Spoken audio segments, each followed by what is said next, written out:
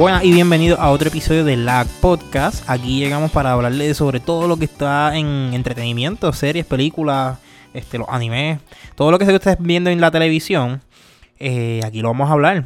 Hoy no estamos el corillo completo, pero estamos Fernando y Jersey. Hablen ahí, preséntense, Jersey.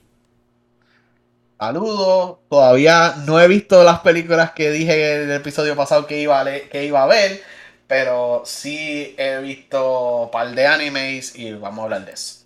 Nice. ¿Y tú, Fer?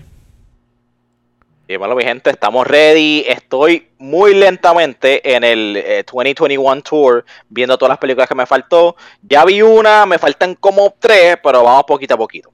Nice. Y gente, recuerden que nos pueden seguir en Lag Podcast, donde sea que pues nos pueden seguir en Facebook, Twitter, Instagram o en nuestras otras redes como lagpod_.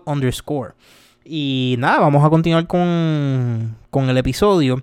Yo he visto un par de películas de las que dije que iba a ver y he visto como que demasiadas series en tan corto tiempo.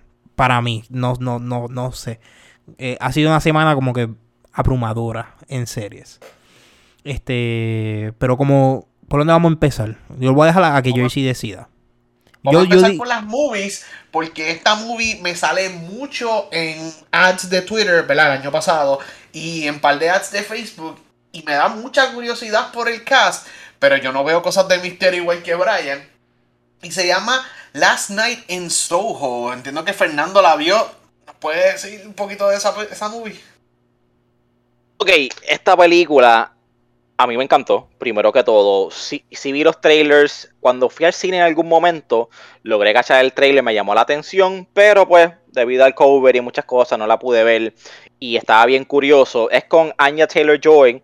Los que vieron Queen's Gambit, pues saben quién es ella. Una muchacha, pues, excelente actriz, muy bonita. Pero la historia es un poquito complicada y ahí es donde como que se me hace difícil vendértela a ti, Jersey, o a Brian, que a usted no le gusta terror. Esto no es terror, no es horror, pero es más sí suspenso. Tiene elementos. Es más suspenso, pero tiene pequeños elementos de horror, de un thriller. Pero yo no te la vendería como un scary movie. So, yo pienso que ustedes, maybe de día, acompañados, pueden ver esta película y van a estar bien. La película trata de esta muchacha, ¿verdad? Que se mueve a Inglaterra, pursuing ser una fashion designer, pero esta muchacha lamentablemente she sees spirits, she sees dead people, pero le ha pasado toda su vida. So, ella está acostumbrada, como que ella ve cosas, no big deal, it's okay. Pero al ella moverse a London es como que un ambiente nuevo, una situación nueva, y empieza a ver cosas nuevas. Y lo que ella empieza a percatarse es que en el apartamento donde ella se muda,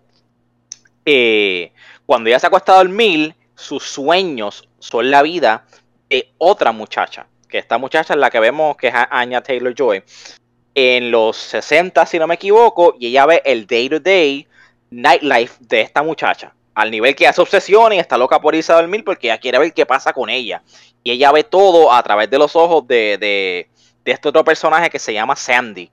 Y durante la película la historia va escalando, suceden un par de cosas un poquito creepy, there's murder involved, y ahí como que comienza a virarse todo.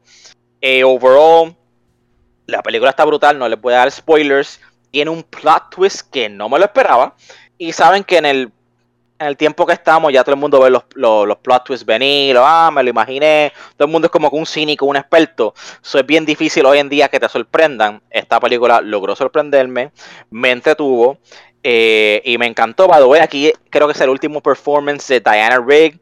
Los que no saben quién es ella es Lady Olenna, si no me equivoco, en Game of Thrones. La señora, bueno, trae el mismo sass. Dime. Para el que no sepa, y creo que puedo dar una escena que para que se acuerden, la que se bebió el veneno y le dijo, dile a Cersei que fui yo. Esa misma doña, pues, esa actitud, ese badassness que ella portray en Game of Thrones, lo trae aquí mismo. Siendo una persona como que normal day to day, ella no es una reina ni nadie de poder, pero tiene esa misma actitud, ese mismo badassness. Y me encantó, muy lamentable, ¿verdad? Que falleció después de esto, por ese último performance le queda espectacular. So, si les gusta ese estilo colorful, creo que esta persona, el director, es el director de Scott Pilgrim. Don't quote me on that, I could be wrong. Edgar Wright, el escritor de Ant-Man. Les voy a enviar, hombre. Déjame hacer un poquito de research. Yo chequeo. Yeah, Edward Wright, that's him. Oh, that's amazing. Él escribió Ant-Man y Scott Pilgrim, one of my favorites. Excelente director. Y su visual style se ve reflejado aquí. So, eso es otro plus que tiene la película. Se la recomiendo. Jersey, sé que tú eres un poquito más sensitivo con esas cosas. Yo te enseñé en las fotos que encontré lo más creepy que tiene. Si puedes manejar eso, si tú puedes sobrevivir zombies de Walking Dead, puedes sobrevivir esto. So, highly recommend. Me encantó la película. Nice. A mí los zombies no me matan, pero entiendo que no es el concepto de la película. Voy a apuntarle en la lista. Son ghosts, pero su nivel de creepiness, no hay jump scares, ni como que... No sé. Ok. Si yo tengo una serie más adelante, voy a mencionar. Si yo pude ver esa serie, puedo ver esta película. O sea, ya te entendí. Ok, chévere. Alright, pues... Fernand, ¿le hiciste review en tu Twitter? Actually, not yet. Estoy un poquito atrasado en eso. Yo le daría... No voy a decir el número, ¿verdad? Para que sean curiosos y se metan al Twitter. Pendiente al Twitter de Fernand. Definitivamente está en el lado positivo. En Mortal Critic vamos a verlo. Yes. Pues, Brian, yo hablé un poquito de Judas and the Black Messiah, el último episodio. Sé que la viste, cuéntame. La vi. Y, mano, yo no pensé que me iba a gustar tanto. Yo dije, coño, me voy a motivar, qué sé yo. Pero la película... Hay escenas que a mí se me aguaron los ojos. Y no fue ni por tristeza, ni por... Bueno, algunas fueron por enojo. Pero no fue ni por tristeza ni por enojo, sino porque, coño... Nosotros formamos parte de esta historia de alguna forma. Nosotros como latinos, puertorriqueños, formamos de alguna forma parte de esta historia que sí sucedió. Y la película está demasiado, mano. La película está demasiado de dura. La actuación de estos dos protagonistas, otro nivel. De verdad que todo lo que... Es que es tan difícil explicarlo, porque para mí fue tan emocional y estaba tan molesto ver cómo... Pues porque todo esto es verídico. Todo esto es sobre la vida de Fred Hampton, los Black Panthers y obviamente la gente que se infiltró. Y está, como yo creo que lo habías mencionado en el episodio anterior, está supported by varios documentales. Y el hecho de presentarte como que presidentes, que lo que estaba sucediendo, las órdenes, el FBI, cómo se integró, Antes de ser presidente, cuando era, ¿cómo se dice? El head del FBI, escuchar las palabras que le pone en esa película es bien impactante. Yo estaba bien molesto, yo estaba. Yo estaba super pissed, también quería como que... Dios mío, yo estaba a punto de salir a la calle y prenderle en fuego un carro porque la película levanta emociones, de verdad. Pero es tremenda película. Cosas, como dijiste, Brian, esto es verídico y a mí no me enseñaron nada de esto en la escuela, nada de los Black Panthers. Yo cogí 2 años de US History y nunca mencionaron esto. Y debería de estar en la historia. Esto es tan grande que debería estar en todos los libros de US History moderno, ¿verdad? Si tú quieres hablar de los 1800 para atrás, un libro. Pero si tú quieres hablar de los 90, de lo que pasó en los últimos 50, 60 años y no mencionar a los Black Panthers, es ridículo. Para mí, completamente ridículo. No, y no solamente eso, que no mencionar los Black Panthers y el impacto, porque realmente gracias a los Black Panthers han sucedido muchas cosas.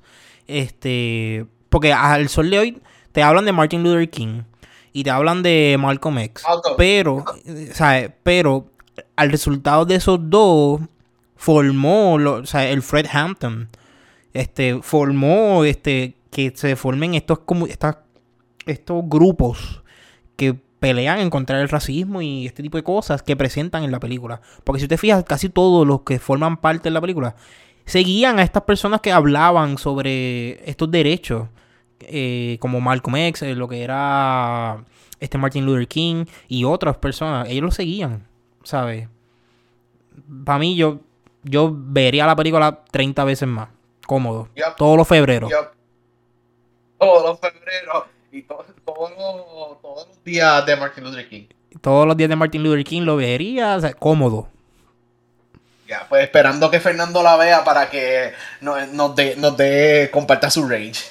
Sí. Dale, voy a decirte qué fue lo que yo vi que me aguó los ojos para que te pompees. Y fue cuando vi en Facebook. Ese quote para mí, a mí me tocó. Sí, a mí también. Yo sé cuál es. De hecho, hay varios quotes en la película que son como un punchline en lo que está sucediendo. Pero para mí, algo que me tocó fue cuando yo vi el Partido Nacionalista de Puerto Rico, que se están uniendo a la causa. Que estaban los puertorriqueños que estaban en Estados Unidos. Ellos tenían una comunidad y Fred Hampton logró unirlos en el East Coast para este tipo de lucha. So, a mí eso fue como que wow. Además de eso, los quotes, uno de los quotes más impactantes para mí es como que si tú no te atreves a struggle, tú no te mereces ganar. Para mí eso fue wow. Ese fue el que yo puse en Facebook. So, this movie is really powerful, como dijimos, Fernando está bien atrás, pero hablando de tranquilo, viene por ahí. Hablando de estar atrás, esta película está en mi lista y está en la lista de Fernández que no la hemos visto, pero Brian sí la abrió. Se llama The Last Duel. Cuéntanos, Brian, ¿cómo te fue? ¿Te gustó? La vi. ¿Se merece el hype? Fíjate, si eres una persona que no está como que... La película es súper lenta. Lo único malo que puedo decir de la película es súper lenta, pero no es aburrida. Porque hay películas que es lenta y como que no te enganchan. Es un slow burner. Es un slow burner. Okay. Pero aparentemente es basada en hechos reales. No creo que sea verídica o no sé. Fue inspirada en hechos reales. Es un historical drama. Es basado en eventos que pasaron. Y tú dices que es lenta. Es Ridley Scott. Ridley Scott hace una película buena y 10 malas. Y una buena y 10 malas. So, yo espero que esta sea de las buenas. Sí, es buena. Uno de esos viejos que odia Marvel movies y toda la cosa. Ay, y dice que los millennials no tenemos, ¿cómo se dice? Attention span. Pero cuéntame por qué yo tengo que ver The Last Duel. Es lenta, pero te lo divide. Pero es lenta en cuestión de tú llegar al el resultado final, entenderlo. Pero por lo menos te mantiene interesado porque la película se divide en 3 pedazos. En 3 versiones de la misma historia. So, tú vas a ir como es como, bueno, si te gustó Deathloop, que lo habíamos hablado, que había conectando cosas de los días que habían sucedido del mismo día, pues ese tipo de flow es la película. Como que conectando verdades para que te hagan sentido. Pero está muy buena la película. No puedo decir mucho porque aparentemente doy spoilers. Por lo menos dime el setting. Me dijiste que es histórico. Por lo menos dime el setting para que la gente que no escuche sepa más o menos dónde es que pasa. Ok, pues es más o menos es basado en los tiempos de como los knights. Y que tú pues servías a un rey. Y el rey pues dependiendo de tu estatus, squire, captain o knight, pues tú tenías como... Allá como en Inglaterra, ¿verdad? Exacto, tú tenías pues tu terreno y tu wealth y tu cierto poder y cierto poder no solamente adquisitivo, sino que también con the people y tus derechos. Pues básicamente aquí lo que sucede es un scuffle entre un captain y un knight básicamente es el último trial que se da de batalla hasta la muerte. Porque ese es el historical fact. Esta es la última batalla a la muerte que está recorded. Scott tiene muchas películas de guerra. Y hablando de esos tiempos de Inglaterra, él hizo la película esa de Robin Hood, que también es como que bien epic, con Russell Crowe y toda la cosa. So, entiendo que it's more of that, pero esta ha recibido mejor praise. Es que aquí lo que lo hace interesante es cómo la corte funcionaba en ese tiempo, o por lo menos cómo el director te quiere enseñar cómo la corte y los derechos se ejercían en aquel momento. ¿Me entiendes? Y cómo también la religión formaba parte, porque muchas de las cosas... ¿Te gustó la película? Como que sí, la recomienda. Me gustó, la recomiendo, pero si no estás dispuesto a como que a un slow burning movie, como que así de lenta, no la veas. Te voy a dar mi crítica sin haberla visto. el cabrón de Ridley Scott está hablando mierda, que si los millennials, que si Marvel es una porquería, no tenemos que los celulares, por culpa de los celulares, de los iPhones, es que no vimos mi película. Vale, cabrón, yo no sabía que esta película venía.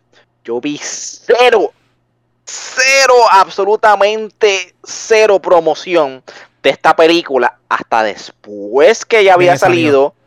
Que empieza a ver reviewers como que, la semana pasada vi esta película y yo, espérate, ¿qué es esta película? Whatever. Cuando nosotros sabemos 3 años por adelantado que va a salir en el 2027 de Marvel, tú sabes, y de otra franquicia, para esto yo no vi absolutamente nada.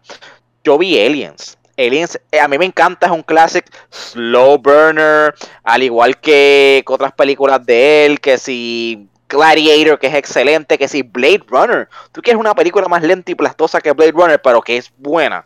You go to that. So, a mí no me molesta eso de Last Duel. Te mantiene en suspenso toda la película y esa película es de él con Denzel Washington. Like, a mí lo que me molesta es que le dio cero promoción. Yo vine a ver el trailer los otros días y cuando vi el trailer dije, espérate, esto se ve súper interesante, me encanta el setting, sé que es un drama, sé que va a ser algo serio, pero me gusta por el lado que están yendo, tiene un vibe de algo a lo Gladiator, tú sabes, como que seeking out justice, ese tipo de cosas. I'm interested, yo hubiera querido ver esto. Maybe no iba a ir en medio de la pandemia tampoco, pero la hubiera comprado o alquilado o whatever. Yo no tenía ningún problema con esta película, excepto de que no me la presentaste. Los millennials y la sociedad en general en el 2021 depende de que tú le presentes algo para verlo. Si no saben quién existe, no pueden verlo. So, por favor, Ridley Scott, la próxima película que vayas a hacer, dale promoción. O por lo menos dile, mira, esta película va a salir y ya. No tolero la crítica de él. Y después el hate barato, que es como que el go-to de todos los directores. Todo director que no ha dirigido una película de Marvel is shitting on it. Porque su película personalmente no hace los números que hace Avengers o Spider-Man o Shang-Chi. So, please, por favor, cambien esa mierda. Brian, le iba a ver hoy, pero no tuve break. Voy a ver si veo esta película en la semana y pues doy mi feedback. Pero quería dar ese rant porque estoy cansado de Ridley Scott y Martin Scorsese. Entonces Martin Scorsese hablando mierda y por una película de 3 horas y 40 minutos de gente hablando en Netflix. Es como que, mira, cabrón, cállate la boca. Me frustra. Yo creo que esta es una combinación de cómo las cosas... Bueno, me voy a dar mi opinión corta y continuamos. Yo creo que este es un problema de que estos directores ya, ¿cuántos años tienen? Como más de 50, 60 años. 147, no, usted. Él tiene 84 años. Pues mira para allá, yo creo que él hizo 2 películas. En 2021 él sacó 2 películas. Last Duel y Gucci. ¿Qué él hace haciendo tantas películas? Tiene 84 años. No, pero aquí yo creo que ya al llegar a esta edad está hindering su habilidad artística, porque ya yo creo que a esa edad uno no evoluciona más, como que no logra evolucionar más, porque está más pendiente a surviving el próximo año que a realmente aprender y desarrollar temas. Además de que ya la forma en cómo se vendían las películas hace 10 años, además hace 5 años, ha cambiado exponencialmente a lo como es ahora. ¿Sabes? Ok, pero es que también él tiene que entender que la cinematografía es arte y hay diferentes tipos de arte y tú la interpretas como tú quieres. Hay arte a lo escúchame, hay arte a lo Picasso y Mona Lisa, qué sé yo, y hay arte que es una pared blanca que le tiraron, qué sé yo, una bola de sangre o whatever y lo venden por $1 millón. Hay NFT. Podemos hacer una conversación completamente de eso. Pero el arte es algo completamente que está en interpretación del observer. Y va a ser bien diferente. Eso es lo mismo con la cinematografía. Van a haber películas que van a ser buenas siendo lentas y bien de las do, como van a haber películas de Marvel que van a ser buenas haciendo CGI y chistes y acción y un poco de lo mismo, pero you can enjoy both. Hay espacio para ambos. Eso yo lo entiendo, pero su pelea es porque aquel producto vende más que el otro y lo único que le está fallando es lo que tú acabas de decir, promoción. Realmente él no puede estar quejándose si no... Él también se queja de la calidad del otro producto. No es la venta nada más. Por eso es el problema que tenemos con Ridley Scott. Ok, pero Matt Damon, yo amo a Matt Damon. Yo sé quién es Adam Driver, me encanta Adam Driver. ¿Ben Affleck sale en esta película? Sí, él sale. Usó a Damon en The Martian, y The Martian es lenta, pero a mí me gustó. Exacto, o sea, tiene star power. Aquí no hay excusa. Y estos son buenos actores, aquí no hay excusa. La excusa es que tú no sabes promover. Posiblemente este hombre ni sabe lo que es Instagram, ni sabe lo que es TikTok y está promoviendo a IMDb. Sí, pero no lo usa eficientemente. De seguro le paga a alguien que lo hace. Ese es el problema. Ese fue el problema con The Last Duel. No fue que la película es mala, no es que los millennials son unos imbéciles como él piensa. Simplemente no supiste mover tu película. Eso es todo. Ya quizás su conocimiento y todo es bueno para hacer una película y hacerla artística, pero para estos tiempos... Para dañar las Alien Movies. Pero para estos tiempos quizás... pero quizás ya para estos tiempos, pues, estás quedándote atrás. Porque vienen directores más jóvenes y te están comiendo, te están pasando por el piso, te están pasando por la piedra. Younger and more beautiful. Sí, porque vienen con más hambre de hacer cosas nuevas y cosas más creativas. Claro. Pues vamos a seguir para no seguir cayendo encima. Como dije, él hace una buena idea más. Ya déjalo. Vamos a los mangas y a los animes que tú querías hablar. Sí, esto es súper rápido. ¿Qué es Ranking of Kings? Yo estoy en otro Discord de un pana y alguien rápido escribió Ranking of Kings es el anime del año. ¿Por qué? Yo todavía no lo he visto. No es el anime del año, pero es muy buen anime y te sorprenderías lo serio que se pone cuando tú ves el tipo de arte que es, porque lo hicieron como el tipo de arte de esto de los 70, no mentira, de los 90s, como ustedes se acuerdan de Ranma o de Dragon Ball normal, el tipo de animación, es más, no me acuerdo cuál es el nombre del anime, pero es una animación como vieja la que están utilizando. Okay. Pero la usan como mayor parte del anime y en ciertos momentos pues se nota que dan un upgrade en cuestión de animación y después vuelve. Pero se ve, es muy buena serie. Porque la tema de todo esto es que los kingdoms pues están ranked by el king. Como que hay un comité, por un comité para los reyes. Y todo esto pues toma en consideración el kingdom, cómo está, tanto económicamente como el people y toda la cosa. El power level del rey y las personas que los rodean, que son las personas son fuertes, son débiles, whatever. Pues ese tipo de cosas son las que se toman en consideración. Nuestro protagonista... ¿Tiene acción? Sí, tiene acción, tiene un montón de acción. Ok. Lo que lo hace diferente a muchos animes que nuestro protagonista... Esto no es un isekai ni nada.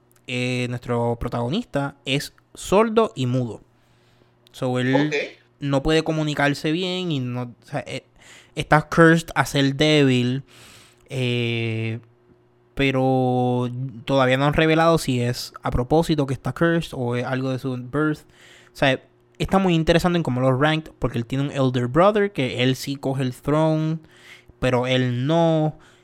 Está complicado todo eso, pero los fight scenes, todo, como que el blood, la gente picándose las manos, whatever, eso está un poquito, no tan gorish, porque la animación te vas a dar cuenta que no es tan gorish, pero el hecho de presentar sangre, pues ya tú sabes que es un poquito más adulto el theme. Está bueno, de verdad lo recomiendo. Cool. Si los que están en nuestro Discord saben que tenemos un canal de anime y yo había mencionado un par de animes que quería empezar a ver en este season. Hay dos que no he comenzado, pero uno que sí vi, que se llama Orient y lo recomiendo. Orient es un mundo, estamos en Japón, donde los demons took over. Los demons son los que mandan y los demons lo que hacen es los humanos pueden vivir sus vidas, pero nos tienen que dar tribute. Y los demons no son para que los humanos no revolt y hagan un army y peleen contra ellos. Los demons cambiaron nuestros libros. So, en la escuela enseñan historias de que no, los demons vinieron a salvarnos de los samuráis. Los samuráis eran los malos y los demons nos salvaron y nos trajeron paz y prosperidad y qué sé yo qué. Pero el Darkseid es... El Darkseid es que los humanos crecen estudiantes para un role que se llama miners, porque los demons supuestamente, entre comillas, necesitan piedras preciosas para comer y vivir. Y pues miners es que los demons se comen a esos humanos específicos que los entrenan desde toda la vida para ser miners y romper piedras. Y en la escuela está todo messed up. Y los samuráis son los malos, pues nuestro protagonista, un muchacho de pelo rojo, y normal. Su tío era un samurái, y el primo, y el papá era el samurái, so ellos dos quieren revivir a los samuráis para pelear contra los demons. No, eso es Oriente, está bien gufiado. Ok.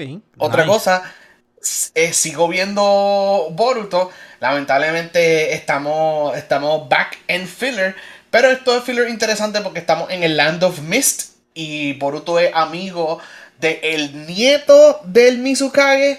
So, es super cool. El Mizukage que Orochimaru mató. Sí, ese Mizukage es amigo de Naruto y están ahí en Boruto. De Boruto. Sí, eso es lo único que quería decir de Boruto. Y ustedes, yo sé que todo el mundo estamos viendo Demon Slayer y Attack on Titan. ¿Vieron el último episodio? ¿Vieron el episodio de Demon Slayer? Sí, yo estoy al día con eso. Pero yo también, Fernán. Pero... Yo no estoy al día. Yo me levanté muy temprano para ver el episodio a las 8 de la mañana. Y pues no estaba out yet. So, no he tenido break de verlo hoy. Pero ustedes saben que no hay spoilers. So, si tienen que tirar algo, speak freely. Tanjiro está dándolo todo. Eso es lo que yo quiero decir. Tanjiro en este arc me ha sorprendido bien brutal. Él es un anime character que es hasta lo último. Es real hasta la muerte, de verdad. Pero es que son bien pocos. Hay muchos anime characters que se desmotivan, que hay que snap them out of it, que necesitan un push. Tanjiro nunca necesita un push. Él está empujando a los demás. Es de los... Y está peleando, ¿verdad, Fernando? Cuando vea el episodio, él está peleando y como quiera se está preocupando de lo que están haciendo sus amigos. Y es como que, what is this heart of gold que tiene este muchacho? Está qué hermoso, qué bello. Sí. He's the best, he's the best. He's the best. A mí lo que me sorprende overall del anime es que desde que empezaron el arc, las escenas importantes han mantenido el art quality como si fuese de una película. ¿Sabes? Ellos no han fallado, están on point en ese budget. Bro, papito, yo vi hasta el episodio 7. Y yo leí a Razala porque Razala ya termina el manga y pues sabe todos los spoilers y qué sé yo. Pues, vamos a decir los spoilers aquí por si acaso. No, tranquilo. No. Yo le dije como que, mira, yo creo que esto da para 4, maybe 5 seasons más. Si ellos mantienen este ritmo en la calidad y en el storytelling, para mí esta serie puede ser considerada de los GOATs. No voy a decir GOAT porque pues eso, como el arte, ¿verdad? Está en The Eye of the Beholder y para los gustos de los colores, pero definitivamente está en la conversación para ser de los mejores animes creados. Punto. Sí. Estoy contigo. Para mí Demon Slayer se fue por encima de lo que es Attack on Titan o de lo que es My Hero Academia, que a mí me gusta mucho y es bien hype, pero tiene sus lows. Este anime no tiene lows y hay ciertos momentos que no son episodios de acción, pero todo se siente importante. Exacto. Para mí Demon Slayer le pasó por encima a lo que está haciendo Attack on Titan. Son bien distintos los animes, pero como dijo Fernando, es uno de los GOATs. Para mí, it's cemented. ¿Cómo se dice? Cada cierto año es que sale algo tan bueno así como Demon Slayer. Yep. Exacto. Pero... Brian, ¿y qué pasó con Gaby en ese último de Attack on Titan? ¡A la madre! Pues, bueno. Primero, en el anterior, si no estabas al día, ella se dio cuenta que, wow, aquí no hay demonios, aquí hay gente. Eso vamos a empezar por ahí. Duró un poquito, entendió el mundo un poquito. Sí, pero yo puedo entender de dónde viene ella, aunque la gente no quiera entenderlo, pero ella es la versión de Eren en fucking Marley. Ella lo que ve es, los titanes atacaron a mi gente, ellos son los malos. Y ahora que ella va, se dice, wow, aquí lo que hay es gente y nosotros llevamos años atacándolo. There is a bigger picture. Ella entendió que hay algo más grande. Gobiernos peleándose y ella es parte de las casualties. Sí, ella es simplemente un peasant que estaba entre los casualties. Lo está entendiendo cómo funciona el mundo. Muy bien. Sí, pero que mucho se tardó, Dios mío, que mucho se tardó. Yo sabía que se iba a tardar eso porque ella estaba fijada en... Recuerda que ella estaba fijada en Falco y que estaba haciendo Falco y porque Falco le estaba escondiendo cosas a ella. Porque a toda esto, el culpable de por qué ella se tardara es porque Falco le estaba escondiendo la verdad. Yo no le echaría toda la culpa a Falco, pero en tiempos modernos Gaby sería un anti-vaxxer. Sí, wow. Sí, full, cómodo. Pero nada, overall, la serie ya, desde que empezó desde la segunda parte de este season, ha ido apretando. Y yo no sé si el que está airing Attack on Titan está con el de Demon Slayer. Porque los dos están cerrando como que con cliffhangers y cierran, uno sale detrás del otro. Como que no salen simultáneamente. No, pero son cliffhangers que tú dices, diablo. Para y que no se siente funny, que he visto como que awards de anime o qué sé yo, y Eren está nominated para Best Protagonist, para Best Antagonist, para Best Villain, para Best Improve, para Best Side Character. Es como que él es todo. Él es todo. El Jesus del anime. Nada, ahora yo siento, y tengo teoría. Viene la filosofía. Se va a poner bien filosófico el anime. Lo que viene. Ahora el anime se va a poner bien filosófico. O si deciden hacer... Que yo siento que es lo que va a suceder. Esto soy yo, esto no es un spoiler, esto soy yo, teorías mías. Yo siento que el anime, que no sé si se acuerdan, en el manga, el autor se estaba quejando de que no tenía suficiente tiempo para terminar los capítulos. Y por eso la gente estaba insatisfecha. Eso era la explicación que le estaba dando.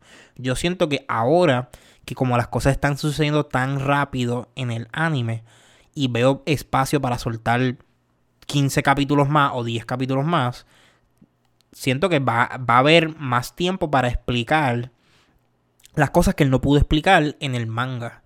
O realmente se nos va a dar esto de que el final va a ser diferente, que ha sucedido antes ya en otros mangas y otros animes. Pero vamos a ver. Hasta ahora todo está bien. Ya donde están, finalmente presentaron a Ymir y con eso digo todo. Alright. Okay. Pues lo último que vimos, que Razalas me lo acordó y rápido fui a leerlo, en el manga de Dragon Ball Super, yo no sé si ustedes están al día, pues Vegeta hizo algo que nadie esperaba que iba a hacer Vegeta, y Gas está peleando contra Granola. Gas tuvo un power-up, Granola está doing his best y Vegeta lo está criticando como siempre, como que tú eres más fuerte que yo pero no sabes usar tu poder, que algo que me gusta mucho de Vegeta. Y nos dieron un driving de Vegeta siempre. Nos dieron un poquito, sí, backseat driving, nos dieron un poquito de backstory, que la primera persona que le ganó a Gas, la primera vez que atacó el planeta, que fue Bardock, y eso fue super cool learn, que Bardock llegó a niveles Super Saiyan mucho antes de Goku y Vegeta, y nadie sabía eso. Eso fue en tiempos bien atrás. So, pretty cool, hay que ver cómo van a seguir. Los power levels siguen para arriba, Granoliga siguen bien fuertes, y Goku y Vegeta están tochabados. Tienen un Namek bien viejito que no los puede heal bien, pero estoy loco de verlo a full power de nuevo a Goku y a Vegeta si Granola es que pierde contra Gas. Ok, nice. Pues quiero ver. Ajá. Mala mía, Brian. Yo estoy bien hype, ¿verdad? No, me perdí este último manga. Estoy un poquito atrás por ese lado. Pero yo quiero ver qué van a hacer más allá. Me gusta lo que hicieron con Vegeta, ¿verdad? Siempre como que él no puede ser el héroe. Tiene que tener un power-up bien cool, pero no puede ser el héroe. Pero no sé si van a cerrar esto aquí en términos de los power-ups. Y van a como que buscar la manera de hacer más interesante y más challenging los oponentes, porque a nivel que ellos están, siento que la excusa que se han quedado es que Goku todavía no puede master Ultra Instinct, y al no poder master it, pues como que le mete bien cabrón, he stops mastering it y pierde. So Mastered Ultra Instinct va a ser como que el top y ya cerramos los power-ups, o van a seguir powering up por ahí para abajo. Ya el nivel de poder que ellos tienen es algo ridículo al nivel de los Angels y los Gods. Gas y Granola tuvieron que hacer trampa para ser más fuerte que Goku. Literal, literalmente hicieron una trampa. Es una trampa, es frustrante, pero pues la trampa le funcionó. Y contigo con eso, de que kind of still hold their own. So, ¿qué va a pasar, mano, con Dragon Ball? ¿Qué van a seguir haciendo? I don't know. Super Saiyan, Ultra Instinct, eso es lo que viene. Vélate. Porque no Chico, bueno. ¿Qué van a hacer? ¿Qué van a hacer? No quiero más fusiones. Las fusiones son trampas. Eso no vale. Sí, eso es un hack. Eso es un hack. Este arc no se acabe con una fusión como pasó en la película de Broly. Yo prefiero verlo a ellos healed up a ver cómo pueden lidiar contra Gas. Exacto. Ok, nice. Yo creo que ya con eso cerramos los animes y los mangas. Ahora vamos para las series. Porque ¿Vamos a hablar de las series primero o las dos noticias pequeñitas que tenemos? Vamos a cubrir las noticias y después vamos para la serie. Primera noticia, Fernán. The most anticipated series de Amazon. Que Amazon ha invertido demasiado dinero en esto. Esto es Game of Thrones level budget. Se llama... ¿Cómo se llama? The Lord of the Rings, Rings of Power. Por fin tenemos un título fuera de lo que es Lord of the Rings.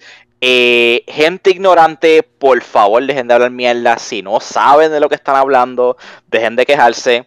Ya se ha hablado de que esta película iba a ser. Esta serie toma lugar en la Second Age de lo que es Silmarillion. Y vamos a ver el ascenso de Sauron. Sauron no siempre fue el top villain, ¿verdad? Un poquito de spoilers ahí. So, yo siento que esta serie va a enfocarse en él, en su historia y cómo llegó ahí. Tuve un pana que lo insulté porque él dice, ahora hay más rings por ahí, ¿qué es esto? Como que, chico. ¿No vio la primera película? ¿Él no vio la primera película? Escucha. Ponle fellowship. Ok, yo le dije, mira, canto de cabrón. En los primeros 10 segundos de Fellowship te explican por qué se llama Lord of the Rings y no Lord of the Ring. Porque hay otros anillos, 9 a los humanos, 7 a los dwarves y 3 a los elves, ¿verdad? Que repartió como regalos, pero fue falso porque era para engañarlo y así se vuelve The Lord of the Rings with the One Ring. Como que tuve que explicarle eso, pero no es el único. Hay más gente en los comments, pero this is stupid, this doesn't make sense. Yes, it does. Esperen que salga la serie, por favor, no hagan el ridículo, por Dios. Y obviamente, sé que esto no cubre la historia de Lord of the Rings, pero todo el mundo sabe lo que es Lord of the Rings. No todo el mundo sabe lo que es Sauron, deberían conocerlo, pero no todo el mundo lo sabe. Un título con Sauron, The Rise of Sauron o The Silmarillion Part whatever, no llama tanto la atención como el título de Lord of the Rings. So, no culpo a Amazon, aunque no cubre la historia de Lord of the Rings, no los culpo por usar ese nombre, porque ese nombre es un brand, ese nombre tiene power y va a traer gente in. So, yo estoy super hype. Yo vi ese opening, by the way, ese trailer, ese teaser trailer, no es nada CGI. Estos los construyeron en madera y calentaron que sé yo qué carajo ahí, lo tiraron por ahí y hicieron muchos efectos de cámara que no son CGI, lo cual me da un poquito de hope y esperanza de que implementen esas mismas técnicas de que no todo tiene que ser CGI, hacer un poquito de magia de cine, que no dependa solamente de eso y que sabemos que dura mucho más ese efecto. Mira, compara Lord of the Rings contra The Hobbit y los CGI orcs que se ven horribles. Eso estoy mucho más hyped ahora de lo que estaba antes para esta serie, no sé ustedes. They have a lot to live up to. Yo estoy still cautious por los reports esos de que iba a tener un poquito de sexiness en la serie y todo eso. Pero other than that, yo estoy bien cautious. Esta serie tiene potencial a que la gente hable más de esto que de Game of Thrones, que yo ni soy fan de Game of Thrones. Es posible. Vamos a ver, yo estoy pompeado para ver la serie y más con el anuncio que hicieron ese, que la gente se cree que es bien high budget, pero realmente eso es bien... Ellos simplemente pusieron una cámara a algo que se puede hacer desde la casa, pero quedó brutal. Practical effects, Sí. I like that. Pues, la otra noticia, vamos rapidito. Marzo 30 vamos a ver la serie nueva de Disney Plus. Esto es weird porque Oscar Isaac haciendo un acento británico, pero vimos el trailer de Moon Knight. Yo no sé ustedes, yo lo vi como 10 veces. Yo estoy bien pompeado. Moon Knight es un nobody en los Marvel Comics. Él es como C-tier y solamente importante en los Secret Avengers. Fuera de eso, he's no one. Debajo de los Defenders, por decirlo así. Wow. No, es que es verdad. Él tiene un rol bueno cuando Captain America recruits him en los Secret Avengers, pero fuera de eso, él siempre está en el medio. ¿Qué pensaron del trailer? Se ve bien high budget, se ve bien exagerado. Random bullshit go. Yo estoy hype, yo confío 100% en Disney Plus y en la serie. Y lo que han hecho hasta ahora, nada me ha defraudado. Hay cosas que son mejores que otras, claro está. Pero estoy pompeado. Vamos a ver qué pasa. Me gusta. Me gustó lo que vi en ese trailer. Yo siento que... Porque esto, y yo creo que viene de mentalidad de lo que han hecho con series pasadas, que son de personajes que no son A-level o B-level, sino que no son tan conocidos. Siempre logran como que enseñar cositas que van a salir en las películas. Y ahí aprovechan y sacan personajes nuevos. Y yo estoy bien pumped para ver qué van a hacer en Moon Knight, más allá de su trama como tal, que nosotros queremos ver más adelante en el MCU. Se tardaron mucho, pero primera vez que el MCU está pisando... I think es primera vez que está pisando Supernatural.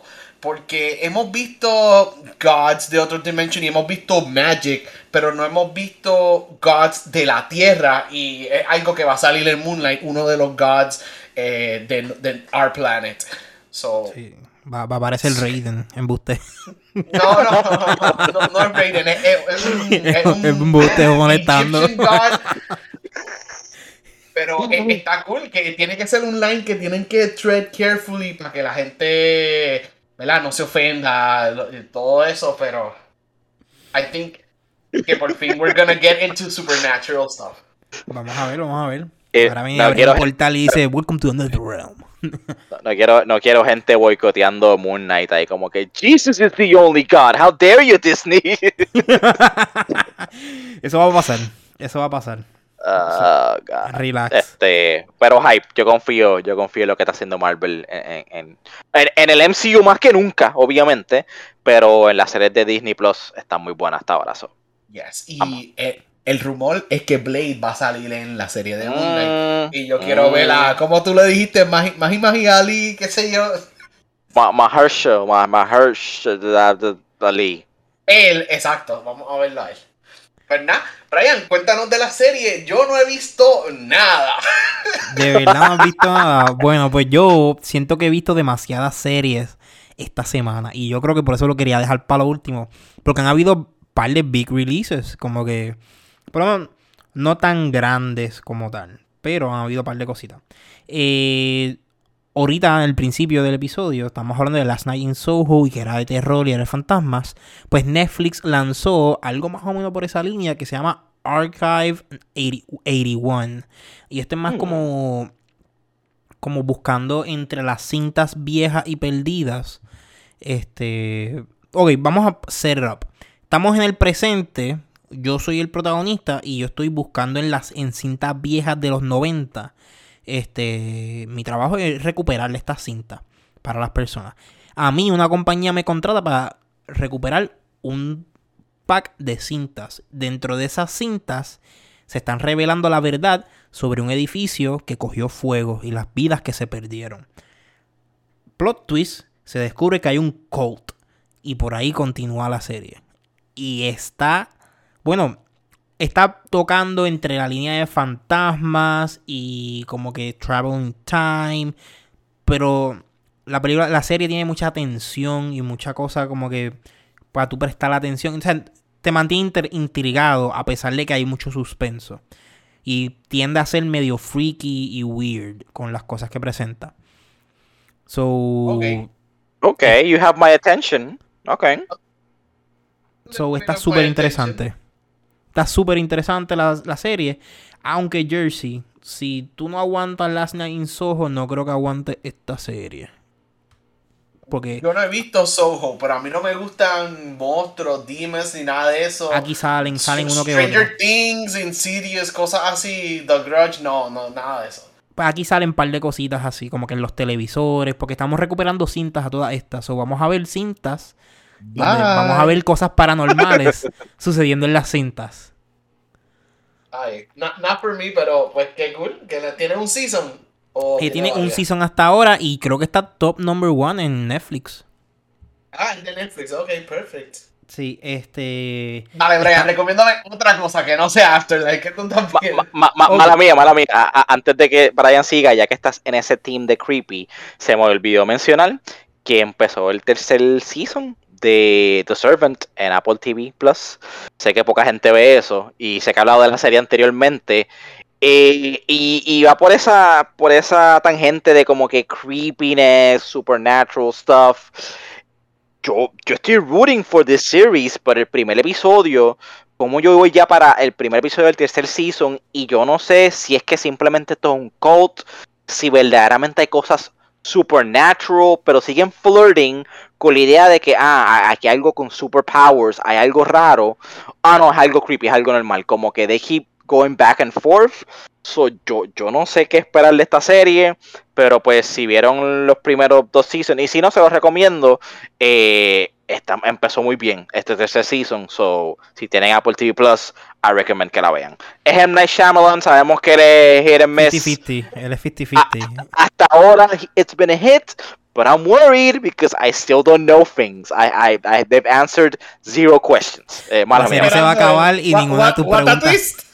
Chica, yo espero que esta serie se acabe y me contesten algo. No como que the end, y es como que espérate, pero does she have powers? ¿Está supernatural? What happened? ¿Is the baby real? Like, what's going on? ¿Sabes cómo te lo van a responder todo? Se levantó de un sueño. No, oh God, qué horrible. Bueno, es que hablaste eso de Creepy, de Archive 81, y me acordé que había visto eso también. Lo único que no lo puse en el rundown. Sí. Anyway, carry on, sir. Nada, vamos a movernos de los creepiness y a irnos a algo más ilegal. Ozark, una serie súper grande de Netflix. Yo creo que fue de las primeras series que puso a Netflix como que, wow, tienen que verla. Pues Ozark, para aquellos que no la han visto, es sobre money laundering. So, aquellos contables les encantará.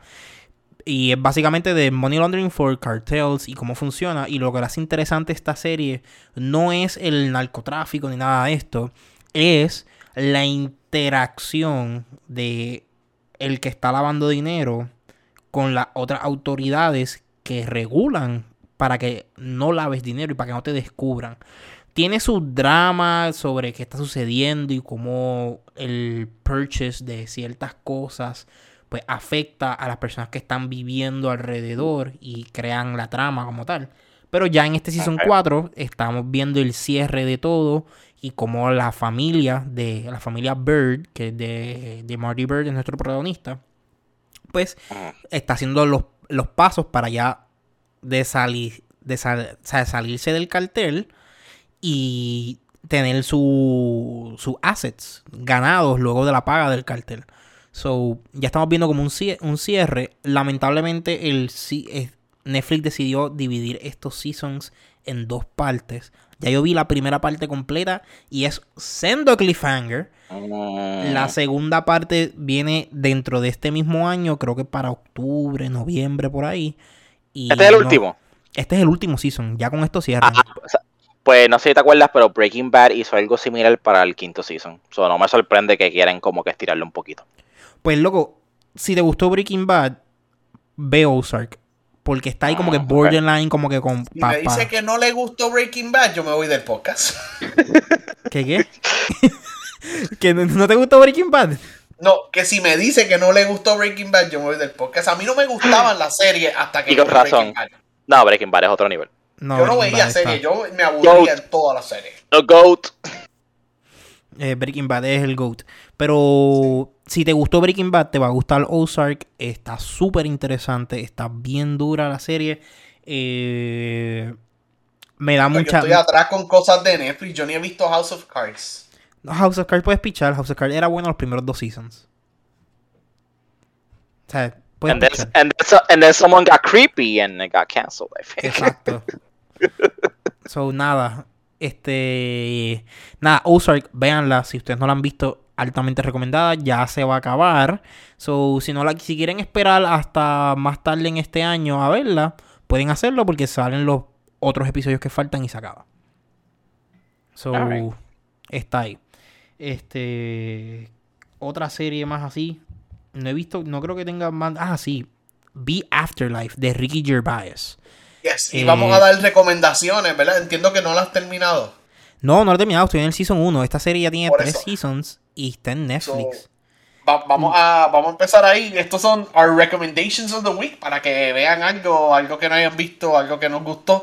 Cuéntame, que Ricky Gervais, él es medio hit and miss para mí, pero I know he's funny. Es que hay que estar de humor para que te guste los chistes de él.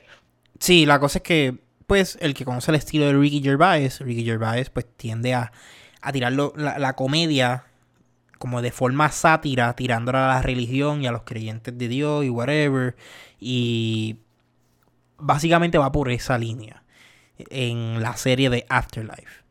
Porque, pues, según lo que he visto, primeros 3 episodios, el protagonista se le muere la esposa y él está dealing with esto de volver a integrarse a la sociedad luego de la muerte de su esposa, volver al trabajo y tener que lidiar con la gente que lo odia, ¿sabe? Continuar su vida sin su esposa. Porque aparentemente, pues, su alegría dependía mucho de su esposa. Pues, ahora estamos en una persona que en una de las escenas, que con esto termino la recomendación, que me da mucha risa y me da... Y tiene, de cierta forma tiene verdad, y es que being nice doesn't get you anything. Lo contrario, la gente se aprovecha de ti cuando tú eres nice. Tú puedes ser rude todo lo que tú quieras. So, está muy buena la serie, está bien funny. La puedo recomendar. Pero, pues, como dijo Jersey ahorita, es hit or miss. Recomendación mía, suena interesante. Voy a ver si puedo tolerar el humor de Ricky Gervais en esa serie y la veré. Yo quiero recomendar un anime que se llama D-Side Traumerei. Nada más tiene 3 episodios.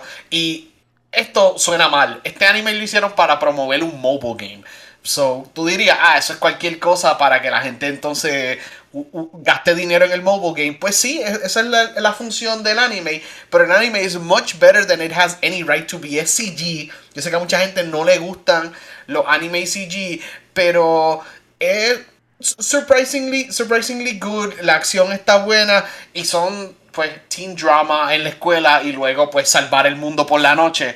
Las partes de salvar el mundo están bien animadas y todo eso. Y el teen drama no molesta. It doesn't overstay its welcome. So, pienso que tiene bien balance. Son 3 episodios nada más. Y me gustó. Como que me gusta ver un anime así y terminarlo y se acabó. Está bastante gufiado. D-Side Traumerei se llama. Nice. La voy a buscar por ahí. Brian, yo te voy a dar una recomendación a ti específicamente y me sorprende que tú, que pues como que ves cosas, no quiero decir girly, pero pues eres más broad in tu horizon de las cosas que ves. ¿Tú has visto la serie Euphoria? Sí, la empecé a ver. Mi novia la ve. La empecé a ver con mi hermana y está buena la serie, mano. No es girly. Es más como que drug and abuse y teenagers life. Sí, eso a mí no me llama la atención para nada, porque Roxani pues la está viendo y yo de fondo de vez en cuando presto atención y le picheo. Pero vi el primer episodio del segundo season y vi una escena en particular que es como que, okay, this shit's crazy. I can actually get into this. No sé si al spoilers o whatever, yo no creo que esto chotea nada.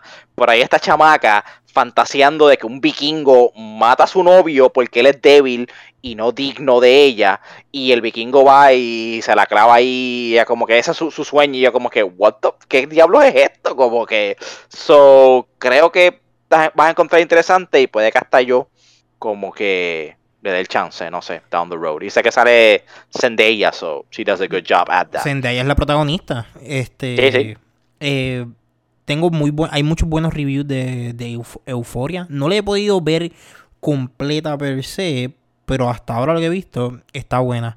Que se me olvidó incluir en el rundown. Estaba viendo Euphoria también. Euphoria está buenísima en la serie. Pero es como que ese teenage drug drama y es como que Esto debería ser annoying, pero es más interesante de lo que suena, de lo que se ve en la superficie. So. No es annoying porque te están integrando el mental health issue y como los medicamentos que le dan a las personas para mental health y para salir de rehab, ¿sabes? Todo esto de integrarte nuevamente a tu vida cotidiana luego de estar en rehab, cómo la gente te ve, cómo la gente te pregunta, el tú comprar drogas, cómo las consigues, ¿sabes? Ese tipo de cosas, pues está súper interesante, está cool y de cierta forma te da risa.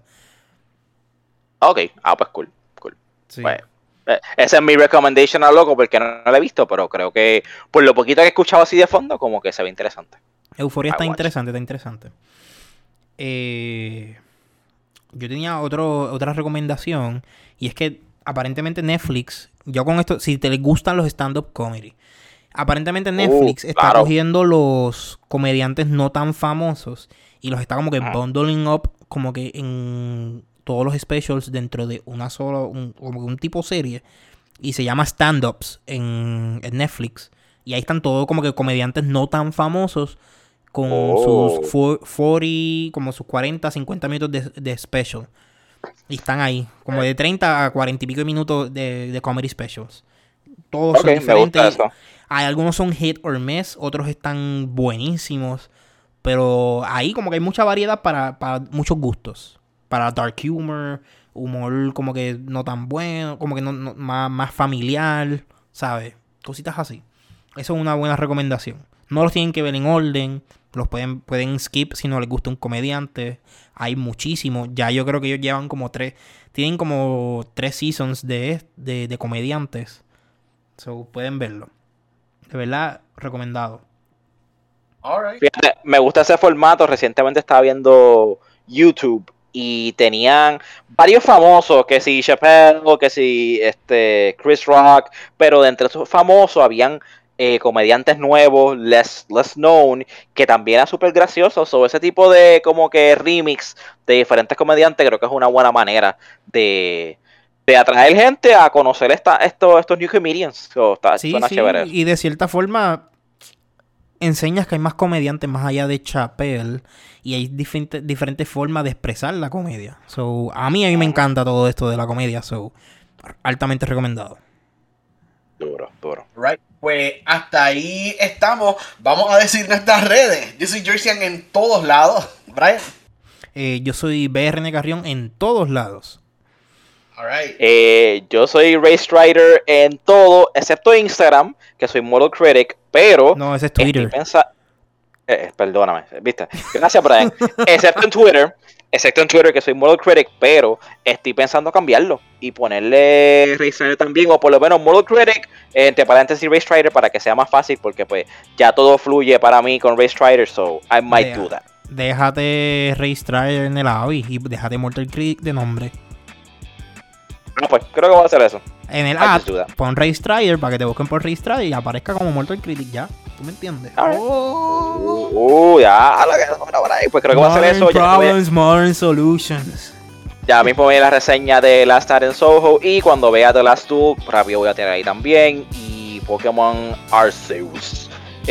No voy a hacer la reseña rápido, quiero pasarlo, pero quiero dar como que unos first impressions. Porque I'm gonna eat that game up. Alright.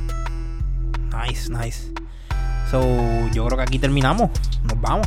Y hasta la próxima semana. Hasta la próxima semana, gente. Chequeamos, gente. Peace.